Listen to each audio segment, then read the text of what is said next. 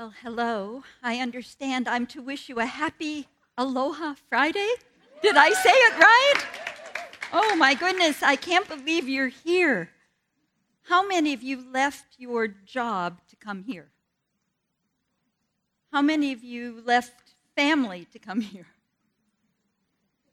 You all left something to get here. We know that. And we thank you.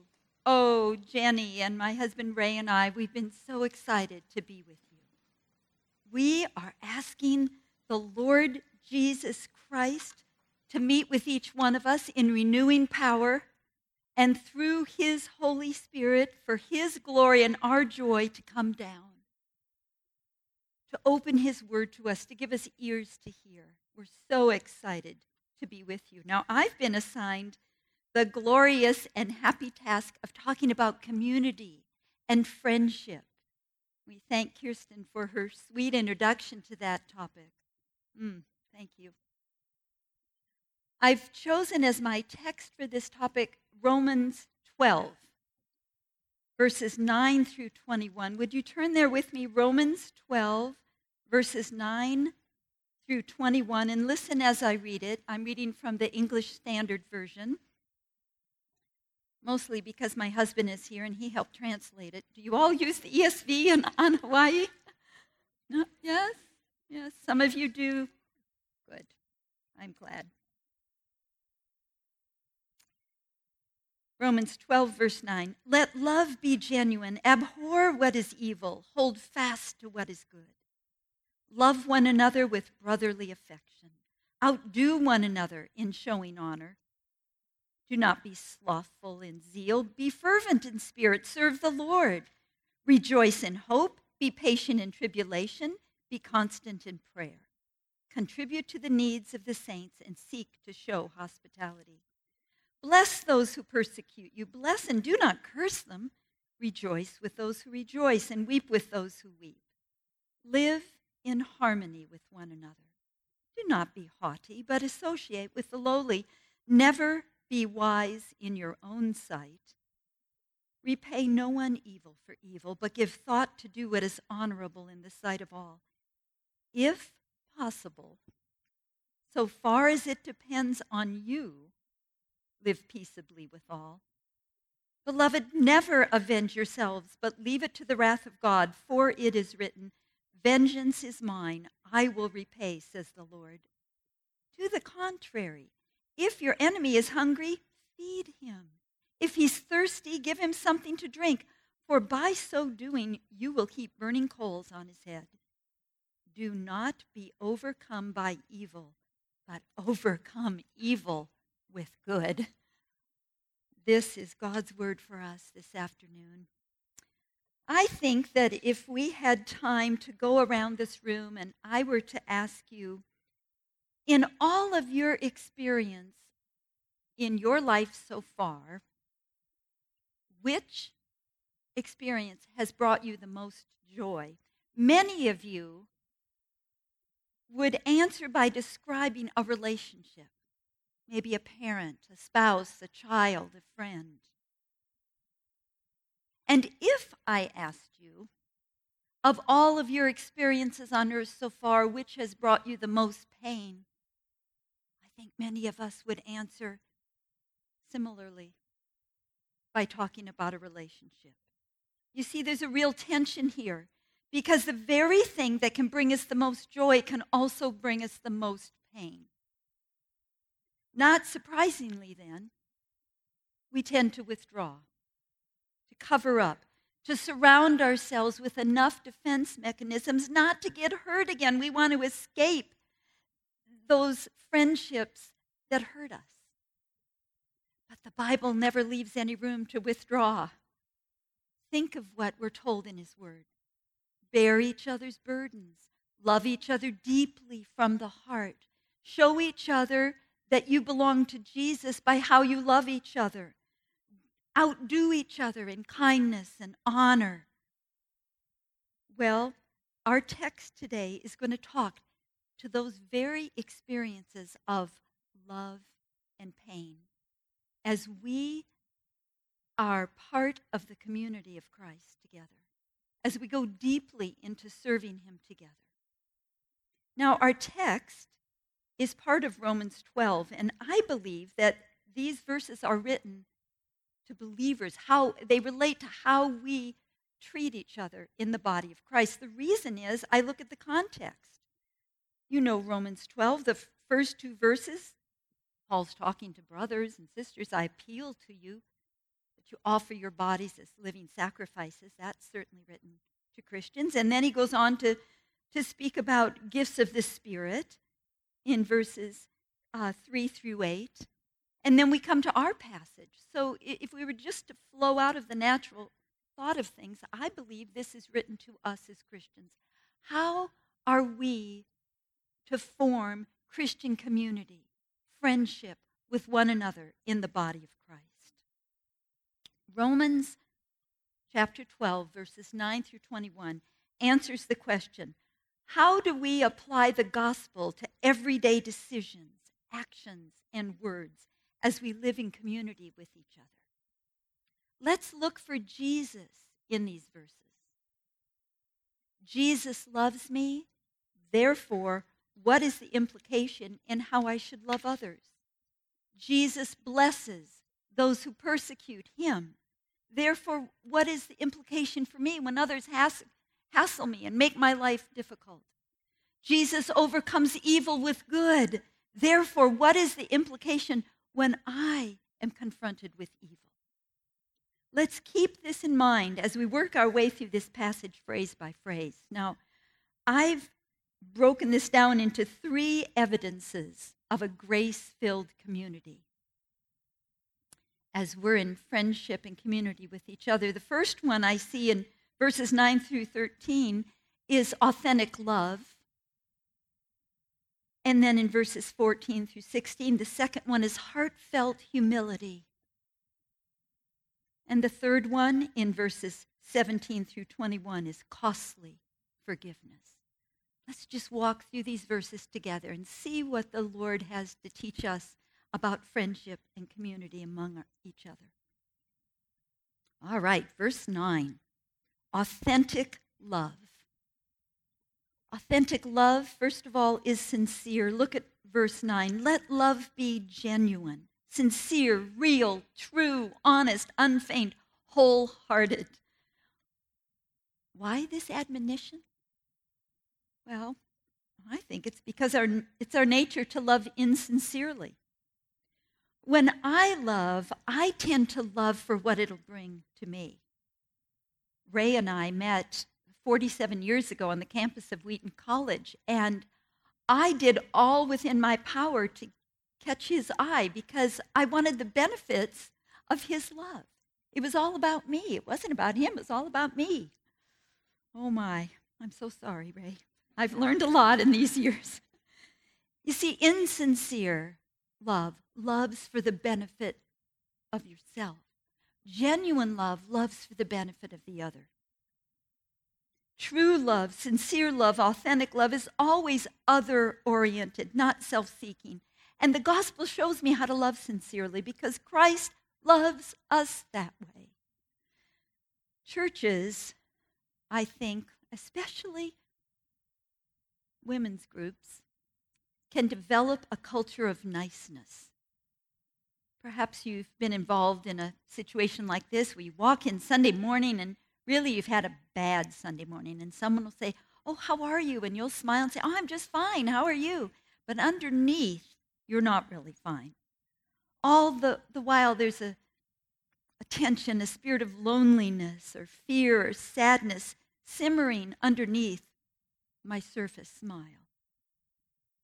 The rest of our passage shows us how to leave that fake culture of niceness behind and enter into this authentic, genuine love that the Apostle Paul is calling us to.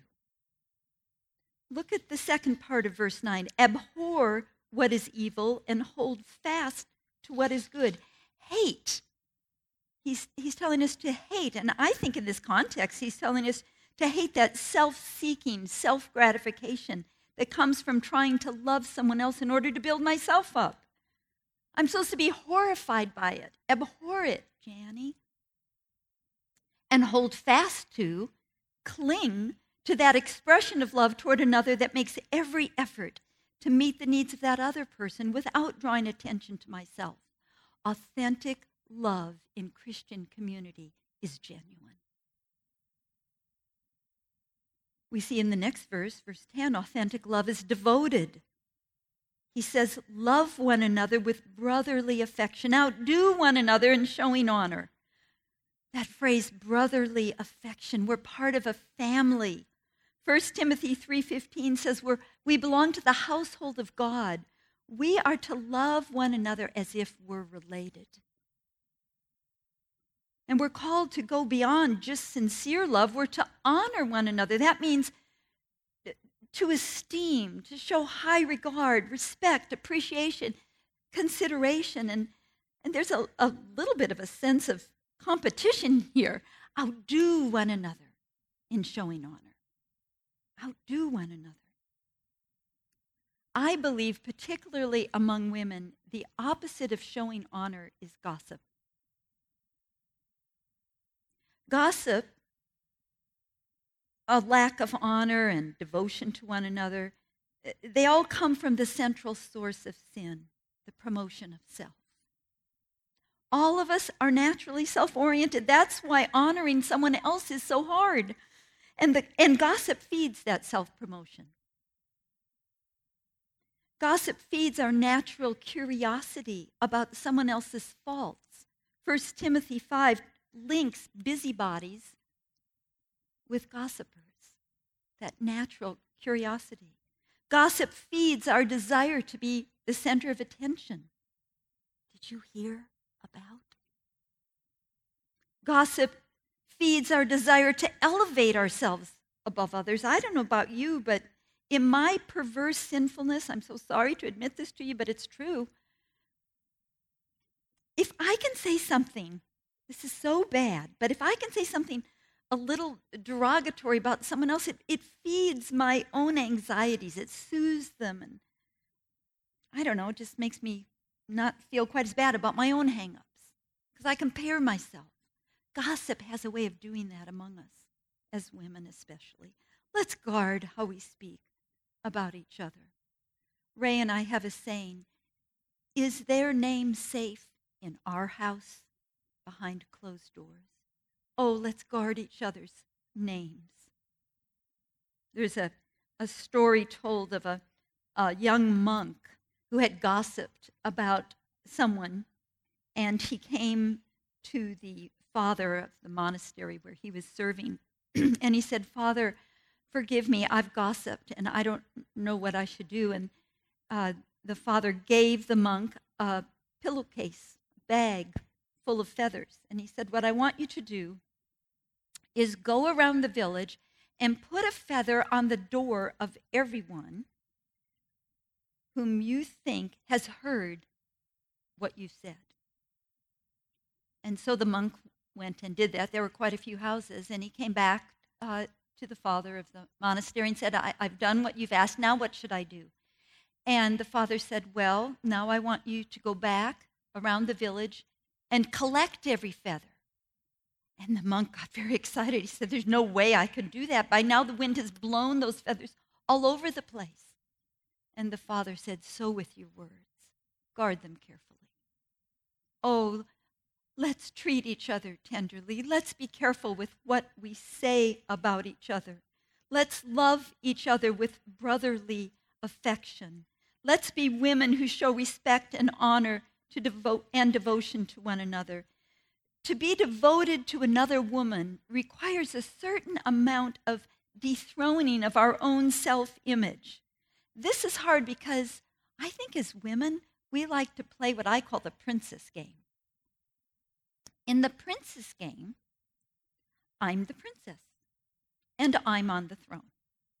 My interests and needs should be recognized as most important. My ambition should be considered the most worthwhile, my talents praised, oh, my wisdom acknowledged. You hear it? Do you feel it? Have you ever felt that way? My opinions sought. But it's in relationships that we're dethroned. It's in relationships, in community, among our friends, where we take off that crown and we polish it and we place it on the head of a sister. And we take off our robe of what we feel are our rights and we wrap it around our sister. You see, when love is devoted, it's continually looking for ways to step down and lift someone else up. That's what real Christian community is. Ephesians 4:29 through 32. Let's keep your finger in Romans 12, and let's just turn over to Ephesians 4 for a minute. This is worth reading together. Ephesians 4:29 through 32 says this. Ephesians 4:29. Let no corrupting talk come out of your mouth, but only such as is good for building up, as fits the occasion, that it may give grace to those who hear. We're to give grace to those who hear us talking, not gossip. And do not grieve the Holy Spirit of God, by whom you were sealed for the day of redemption. Let all bitterness and wrath and anger and clamor and slander be put away from you, along with all malice. Be kind to one another, tender-hearted, forgiving one another, as God in Christ forgave you. Look at that little phrase with me. Do not grieve the Holy Spirit. We can grieve the Holy Spirit by how we talk about each other. I had a wonderful mother-in-law. Ray's mom loved the Lord deeply. She's with Jesus now, and she used to tell me from this verse, she said, Janie, do you want to see the Holy Spirit cry? Talk poorly about it, the body of Christ. Oh, authentic love creates an alternative culture where our names are safe with each other. It's a culture of honor called the Church of Jesus Christ. It's a culture where people are lifted up, their accomplishments celebrated, their strengths admired, their weaknesses forgiven. No more negative scrutiny. We outdo one another in showing honor. Now let's look at verse 11. Authentic love is eager to serve. Don't be slothful in zeal. Be fervent in spirit. Serve the Lord. It's very interesting to me to note here that Paul puts serving the Lord in the midst of honoring and loving each other. Christ considers your genuine devotion to the body of Christ as a service to himself. You're serving the Lord when you honor one another. He says, don't lack in zeal. Be passionate. There must be an eagerness, an active enthusiasm. To be involved in people's lives is hard work. One of the ways I can serve Jesus Christ is by devoting myself to his church. Now, how can this be? It makes sense only because we're all part of Christ. We're part of his body. Ephesians 5:23, Christ is the head of the church, which is his body. The Bible teaches that we're not just Christ's bride, we're his body. We complete Christ. We fill him out. Ephesians 1:22 and 23. God appointed him to be head over everything for the church, which is his body, the fullness of him who fills everything in every way. You see, you are not just part of an organization when you join a church. You're part of a living organism. We're united organically. The body of Christ is a growing body. You're part of Christ's body if you are in Jesus Christ. You're part of his fullness. So when I look at you, I'm looking at part of Jesus. When I serve you, I'm serving Jesus. When I talk poorly about you, I'm talking poorly about Jesus. Think of Saul on the Damascus Road in Acts chapter 9. He asks the Lord, "Who are you, Lord?" And what does Jesus answer in Acts chapter 9:5? I am Jesus whom you are persecuting. He didn't say, I am Jesus and you're persecuting my brothers and sisters. Jesus took Saul's persecution of the brethren personally. To speak poorly of a brother or sister in Christ is to speak poorly of Christ. When we treat the Lord's people with tenderness and reverence, we're treating the Lord Jesus Christ well. Let's guard our unity. Let's share the Spirit of Christ and let our differences shrink and fade. Let's be women who focus on Jesus and let secondary issues fade away. As we work together to serve him in our community, as we're building friendships, there will always be secondary issues. New building projects, new ministries developing, which Sunday school curriculum to use, whom to have speak at certain events, what color curtains to put in the nursery, what kind of format we should have for worship. There are all these things to think and talk about. But let's focus on Jesus. It's not easy to be a member of the body of Christ. You can't have close family relationships without getting hurt in a church, just the way you do in a physical family. But authentic love is eager to serve rather than gossip and criticize. And then number 4, authentic love is joyfully, patiently, prayerfully generous. Look at verses 12 through 13. Paul admonishes us to rejoice in hope. Now, we could talk about hope in a lot of different ways, but let's think of it in our context as far as community, friendship, serving one another, serving the Lord eagerly. Well, I think we could take it to mean rejoice in the hope that serving Jesus and his people is worth it. Losing myself and others can bring me real joy, not the false sense of satisfaction that self-love can deliver. Also, we can be hopeful that we won't always be this way. God, through the wonder and grace of his gospel, is transforming us to be more and more conformed to the image of his Son. So we don't have to lose hope with one another. We're told to be patient in tribulation. Our response should be when we have difficulty with each other in our community. Well, that's okay. This has come to me with God's stamp of approval on it. And if it's okay with God, then it's going to be okay with me. I can leave this difficult relationship in his hands and be patient. We'll talk more about that in verse 14, but let's go on to the next phrase. Faithful or constant in prayer. Keep on praying. Don't give up. Hope and patience are very closely linked to prayer here. If you find yourself discouraged or frustrated with how relationships are going in your local Christian community, pray about it. Instead of reaming that person out in your head, commune with God. Talk to him about it. Don't complain against them. Talk to your Father. And then verse 13. Share with God's people who are in need. Contribute to the needs of the saints. Be hospitable. There are many kinds of needs in the Christian community, many things that can be shared among God's family. But in order to meet those needs, we have to know each other. We have to get in close. I want to encourage you to be in a small group. Have some people whose needs you know because you're close enough to them to hear about them. Well, the first evidence of a grace-filled community is authentic love. Let's go on to the second evidence here in verses 14 through 16. A heartfelt humility. Look at verse 14. Humility intercedes for annoying people. Bless those who persecute you. Bless and do not curse them.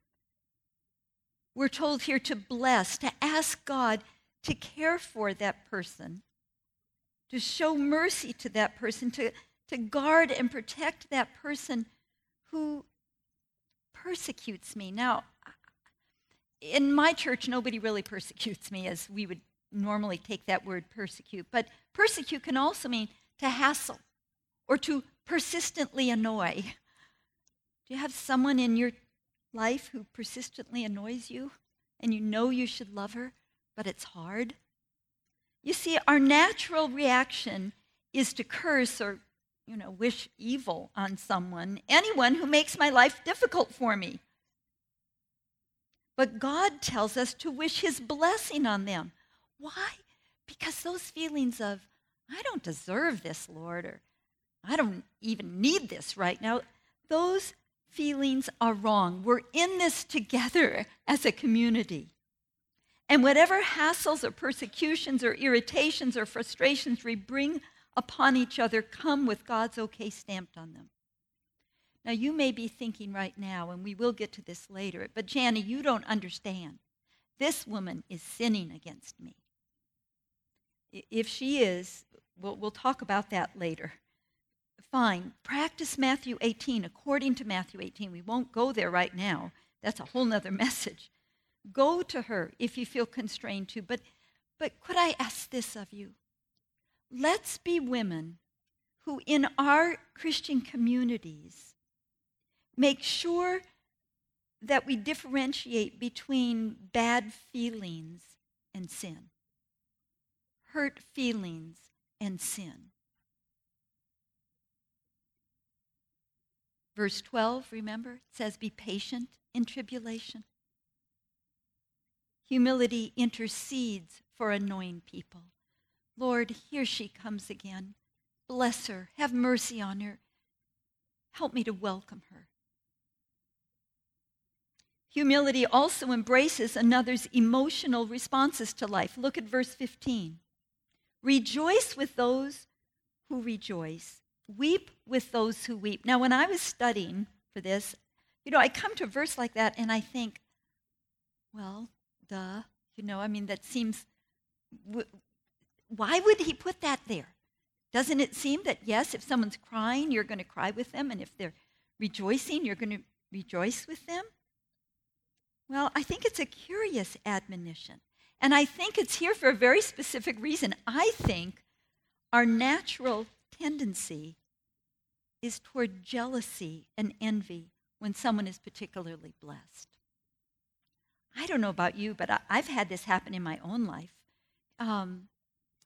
One area of contention and jealousy in my own life has been cars. I'll tell you a little story about the Ortlands. When I met Ray, I didn't know he was that smart. He's really very smart, but we met in college, and I was the student, and he was having fun. And then he went to seminary, and we got married, and he was so smart. He just studied all the time. And so he got his master's of theology, and then we moved, and he took his first pastorate, and he went back to school and got another master's in Hebrew at UC Berkeley while he was pastoring. And then he came to me and said, honey, I think I'd like to get some more education. And by that time I thought, well, bachelor's, 2 masters, this must be a PhD. And indeed it was. It took me a while to warm up to it, but eventually we moved to Scotland. I don't know why it took me so long to think twice about moving to Scotland. But we moved to Scotland, and while we were there, we suffered some financial difficulties, and we had to sell our car. And we lived about a mile walk to the village, and we had 4 little children, and so it meant that for us to bring in food, I'd have to walk and get the food and bring it back. And I found myself complaining about this. I did it pretty cheerily for the first 6 or 8 months, but then after a while, I just started complaining, and I started bargaining with God. I started saying, now, Lord, if you ever give us a car, I don't care what kind of car it is. I will be so happy for whatever kind of car it is. And sure enough, we came back to America, and he gave us a car through my parents. And I did really well on my promise to the Lord for about 6 months. And then the car that my parents had given us was an Impala, Chevy Impala, 2-door sports kind of car. It had 6 seatbelts. But we were a family of 6 with 3 boys, and our oldest boy was getting tall, and it was hard for all 6 of us to pack in there.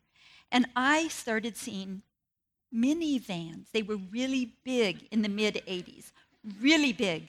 And, I was lusting after a minivan. I just thought, now, Lord, I know. I promised you, and I'm so sorry. I'm going back in that promise.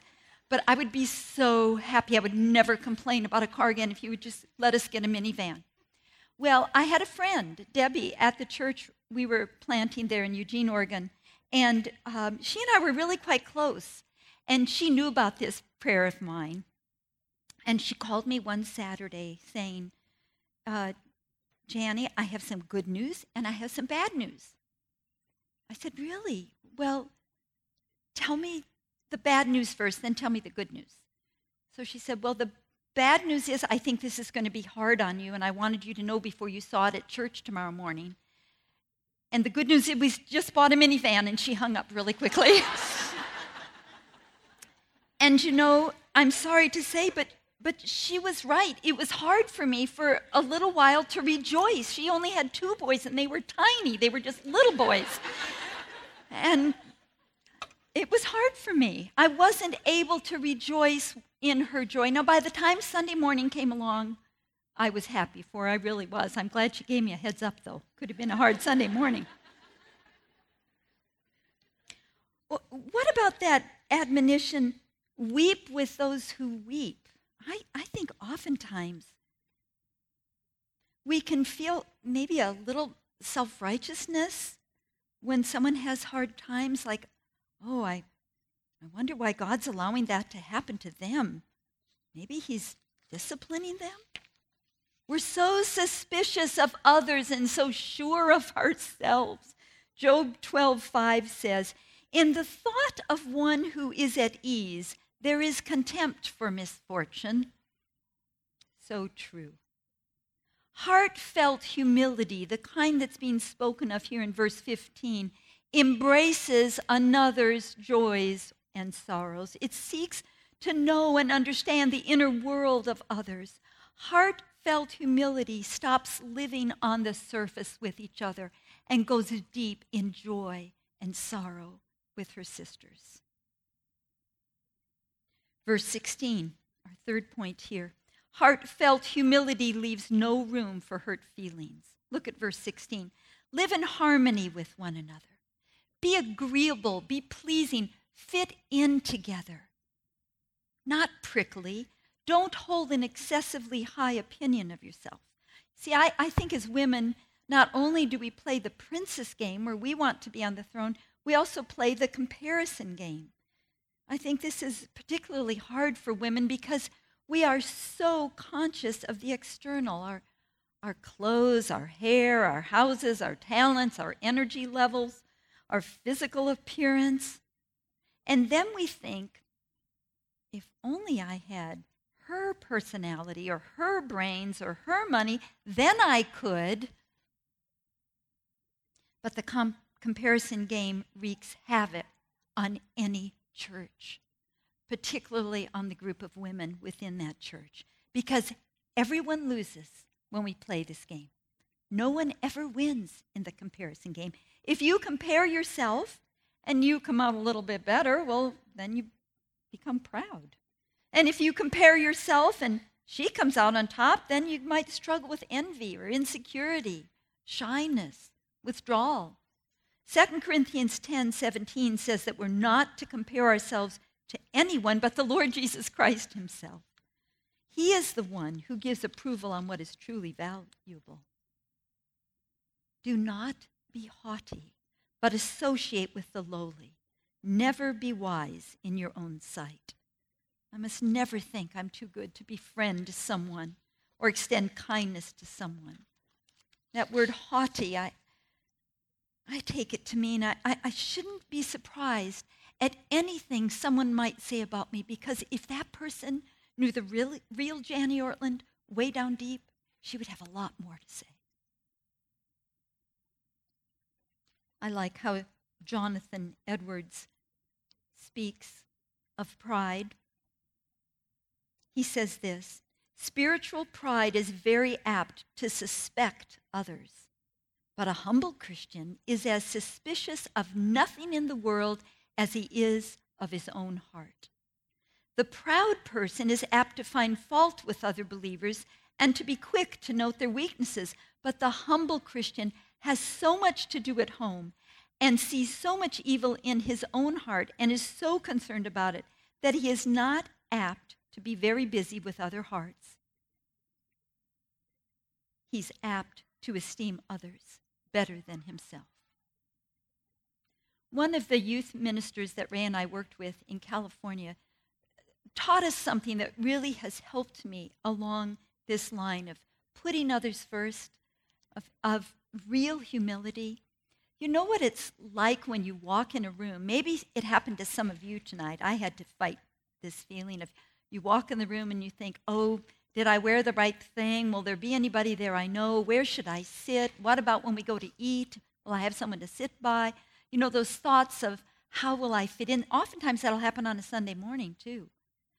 And this particular youth pastor whom we worked under taught us this phrase. He said, be a there you are person rather than a here I am person.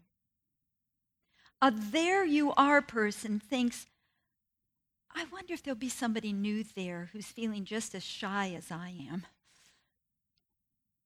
I wonder how I could serve that woman. I wonder what her needs are. Instead of, well, here I am. I hope somebody will notice. I hope somebody will talk to me. There you are people are truly humble. They're looking out for others. They're not holding an excessively high opinion of themselves. C.S. Lewis, in his book, Letters to an American Lady, wrote this in one of his letters. May God's grace give you the necessary humility. Try not to think, much less speak, of their sins. One's own are a much more profitable theme. And if on consideration one can find no faults on one's own side, then cry for mercy, for this must be a most dangerous delusion. We need to love each other deeply, right on down to that painful area, right to the end, and we need to keep on loving each other. Even when we get to know everything about that woman, we need to refuse to let go of each other. We can't be loners anymore. In each of our lives here, there's a can of worms. There's skeletons in our closets. We're willing to be known up to a point. That's safe, but it's superficial. That's fragile love, and it's not worth very much. The world can love you that way. Let's learn to penetrate deeply into the lives of those to whom God has called us. And so we've seen authentic love, heartfelt humility. Let's go to these last few verses and talk about costly forgiveness. Costly forgiveness, verses 17 through 21. You see, as we seek to love each other sincerely, devotedly, generously, and humbly, we are going to be hurt. We're going to be taken advantage of. We're going to be misunderstood. We all know what it's like to be terribly hurt by someone, their words or their actions. And we want to overcome evil with evil. At least I do. My reaction is, how could they? Why would they? And I don't know about you, but sometimes I like to play with my pain. Reminds me of when our first 3 children were very little. We had our first 3 in less than 3 years, and our oldest boy, Eric, was about 2.5 when number 3 came along. He was a year when his sister came, and then 18 months later, his brother came, and he didn't have much of a babyhood. You know, I always had a baby in my arms when he was around. And I remember one morning in particular, he wasn't quite 3 yet, but, you know, I was trying to play with the children. I was nursing Dane, and Krista was at my feet. And Eric came into the room, and he started crying. I want my blankie, Mommy. I really want my blankie. And he just kept crying, and I tried to encourage him to go get it, but he wanted me to go get it, so I put Dane down. Dane started screaming, and I went and got Eric's blankie, and I cuddled him up with me, and I was thinking, oh, what a good mom I am, you know? Oh, it didn't last long. he came on with me, and Dane was feeding again calmly. Krista was playing, and Eric had his little thumb in his mouth and was, fingering the satin edge of his blankie. And after a few minutes of that, he took his thumb out of his mouth and started crying again. I want my blankie, Mommy. I really, really want my blankie. And he just cried and cried and cried. And by this time, I wasn't such the great Christian mother. I was thinking, oh, what does this child want? I said, Eric, what's the matter, darling? You have your blankie. Well, that boy stopped long enough to say, well, I guess I didn't really want it. I just wanted to cry for it. And then he just kept crying, I want my blankie. I want my blankie. Now, in his little 2.5-year-old heart, he knew there was some angst going on, and he wanted to cry, but he didn't know how to express it. He just wanted to play with that pain. I think we do that sometimes too. We get hurt, and we tend to replay the scene in our mind. Each time we become a little bit more dismayed at the injustice of it all. We continue to mull it over, sometimes with different conclusions, but each time we always come out on top. And the hurt expands. It's especially compounded when the perpetrator of this hurt is a Christian. Somehow we can understand it if they're outside the family of faith, but in the family of faith, oh, it hurts. And then we're convicted because we know we're supposed to forgive, and we find ourselves caught in a cycle of hurt and anger, and then trying to figure out how to deal with the hurt and anger, and trying to forgive. And then we have the added complication of guilt over that anger. And sometimes we even imagine a scenario where that person finally gets what they did wrong and comes and grovels at our feet, and we get to forgive them. I hope you're laughing because I'm not the only one who's felt this way before. Oh, what should we do? Romans 12 teaches us. Romans 12 teaches us how to live in community with people who have hurt us.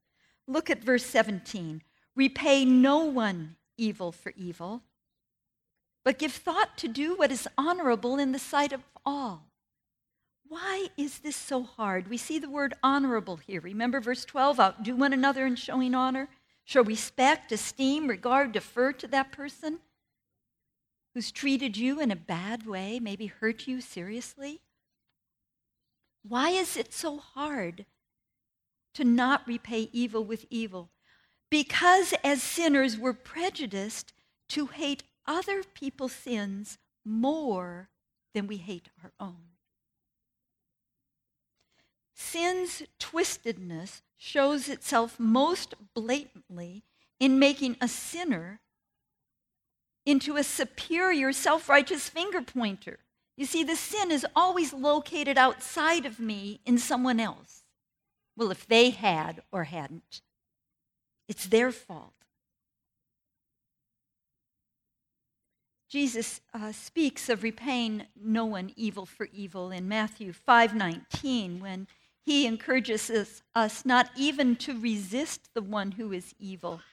But if anyone slaps you on the right cheek, turn to him the other also. Now, what does Jesus mean here? Surely he doesn't mean that we can't defend ourselves against assault or flee from evil. Jesus means don't be the one to escalate injury and insult. The slap here is an open-handed slap of insult. Jesus' focus here is on individual conduct and the tendency to seek personal revenge when we're insulted. Romans 15, verses 5 through 7 says it this way. May the God of endurance and encouragement grant you to live in such harmony with one another, there's that word harmony again, in accord with Christ Jesus, that you may with one voice glorify the God and Father of our Lord Jesus Christ. Therefore, welcome one another as Christ has welcomed you for the glory of God. How has our Lord Jesus Christ welcomed us? We who slapped and spit upon him. That is how we're to treat those who insult us and hurt us. Open-armed embrace The opposite of repaying is absorbing that hurt, not paying it back. Of welcoming and accepting those who we might consider our enemy. All restoration begins by going back to God. A heart aloof from God creates aloofness, finger-pointing. But when we understand the cross of Jesus Christ, when we think about the implications of all it took for Christ to accept and welcome us, we're helped to let evil go unmatched. Verses 18 and 19, costly forgiveness steps aside and waits for God to act. I love verse 18. Look at it with me. If possible. Don't you love those two words? And then the next phrase, so far as it depends on you, live peaceably with all men. Paul recognizes that it is not always possible to be at peace with everyone, even when you make the effort. So far as it depends on you, we're being told, be worried about your part, not their response. If they don't respond in a way that you like or need or feel is right, that's okay. As far as it depends on you, you've done your part. And then look at verse 19. Beloved, never avenge yourselves, but leave it to the wrath of God. Never. Note the word never. Have you ever heard someone tell you, never say never? Well, if God says never, let's be women who listen.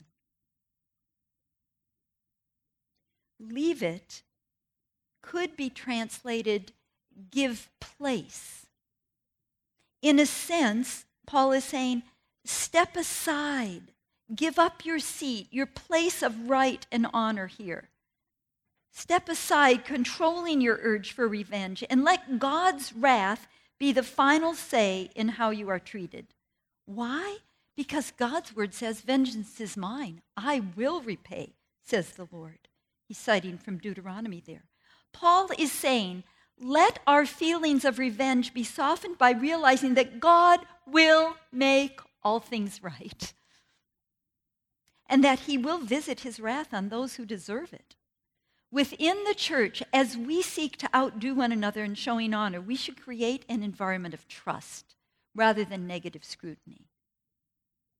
Do not pronounce judgment before the time, before the Lord comes, who will bring to light the things now hidden in darkness and will disclose the purposes of the heart. 1 Corinthians 4:5.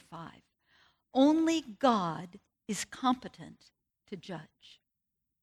Tim Keller, in his study on Romans, describes how this can help us when God says, vengeance is mine, I will repay. He gives us 3 ways it helps us. First of all, only God is qualified to judge. Because I deserve judgment myself. I am not qualified to judge that person who's hurt me. Secondly, only God knows enough to be judge. He knows what that offender has faced and gone through and deserves. And then thirdly, Jesus took the judgment of God. Either this person who's offended me will repent, and Jesus will take their judgment onto himself. Or that person will not repent, and God will judge it. Either way, I'm not involved. Solomon agrees. He says this in Proverbs 20, verse 22, do not say, I will repay evil. Wait for the Lord, and he will deliver you. God will deliver his wrath on those who deserve it. He'll make all things right. Let's be women who can wait. Let's not take matters into our own hands. And then finally, our last 2 verses. Costly forgiveness overcomes evil with good. Look at verse 20. To the contrary, if your enemy is hungry, feed him.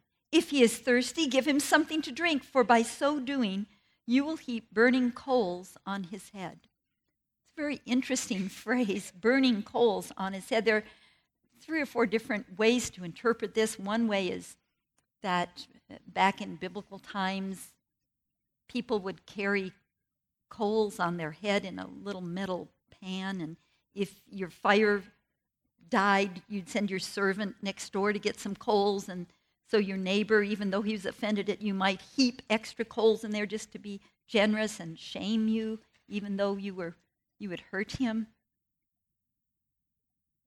And some interpreters take this to mean, this phrase right here, you will heap burning coals on his head, that Christians are to do good to people so they'll feel ashamed and repent. Oh, I just don't see that. Where in the Bible do we see that taught? There are many one another's in the Bible. Love one another, serve one another, forgive one another, outdo one another in showing honor. But I've never read shame one another into repentance. Yell at them loudly enough, make them feel so bad about themselves that they'll repent. The ESV Study Bible helps me to understand that phrase in this verse. When it says this quote about burning coals is taken from Proverbs 25, and it teaches that in the Old Testament, burning coals always represent punishment. And so they interpret it that Paul is repeating the thought of Romans 12:19, leave it to God. Leave it to God. That Christians are to do good to wrongdoers, recognizing that God will set all things right. They can leave it with him. And our final verse, don't be overcome by evil, but overcome evil with good. Now, how do we do that? What does that look like? There's a tension here in this final verse.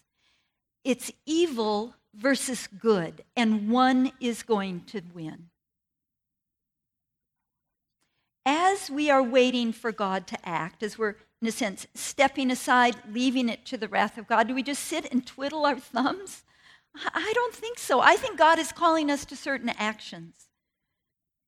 How do I personally, with God's help, try to overcome evil with good when I feel I've been wronged? Well, first of all, I talk to God about it. It's not as if he doesn't know what happened, but oftentimes as I'm praying about it and verbalizing it to him, it softens my heart.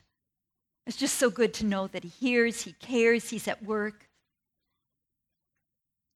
Sometimes that just opens my heart up to be able to forgive that person. Don't gripe to someone else about it. There's no need to bring another sister into that situation. If necessary, go to the person who hurt you, but please, again, be careful. Be sure it was a sin, not just your own touchiness. We always talk to the person, not about the person. Another action we can take is to make a vow to God that you will stop playing with that pain in your mind. You will stop dwelling on it. Elizabeth Elliot says this, forgiveness is a relinquishment, a laying down. No one can make you forgive. Jesus laid down his own life. No one took it from him. I don't know if you're hurting over an action someone has taken against you tonight. Wouldn't surprise me. Because in a family we get hurt. We don't even know we're hurting someone, but we do. I would encourage you to vow to stop dwelling on that. Make a promise to God. Say, Lord, with your help, every time this pain comes into my mind, I'm going to ask you to bless that person who hurt me. Sometimes in my own life, I've had to do something a little bit more active. Sometimes I've had to make, in a sense, a physical offering. There was one time, long time ago, early in our ministry, when I felt someone had really wronged my husband. And I, for my husband's sake, felt righteous indignation. This person should not have treated my husband this way. And I was having the hardest time forgiving him, forgiving this person. And I played with the pain a lot in my head. I thought, This is what it's going to look like when he sees what he's done and when he comes and asks forgiveness. And I'd play it over and over again, and then I'd feel guilty, that cycle. And so I'd ask God to help me forgive this man. And then I'd start forgiving him, but then I'd feel guilty that I wasn't holding up Ray's honor. I should be mad at this person for my husband's sake. Crazy. So one day, I thought, well, maybe I'll solve it by writing a letter to this man. Not to mail it, but just get all my grievances out. So I took out a piece of paper and I wrote this man a letter and just let him have it in that letter.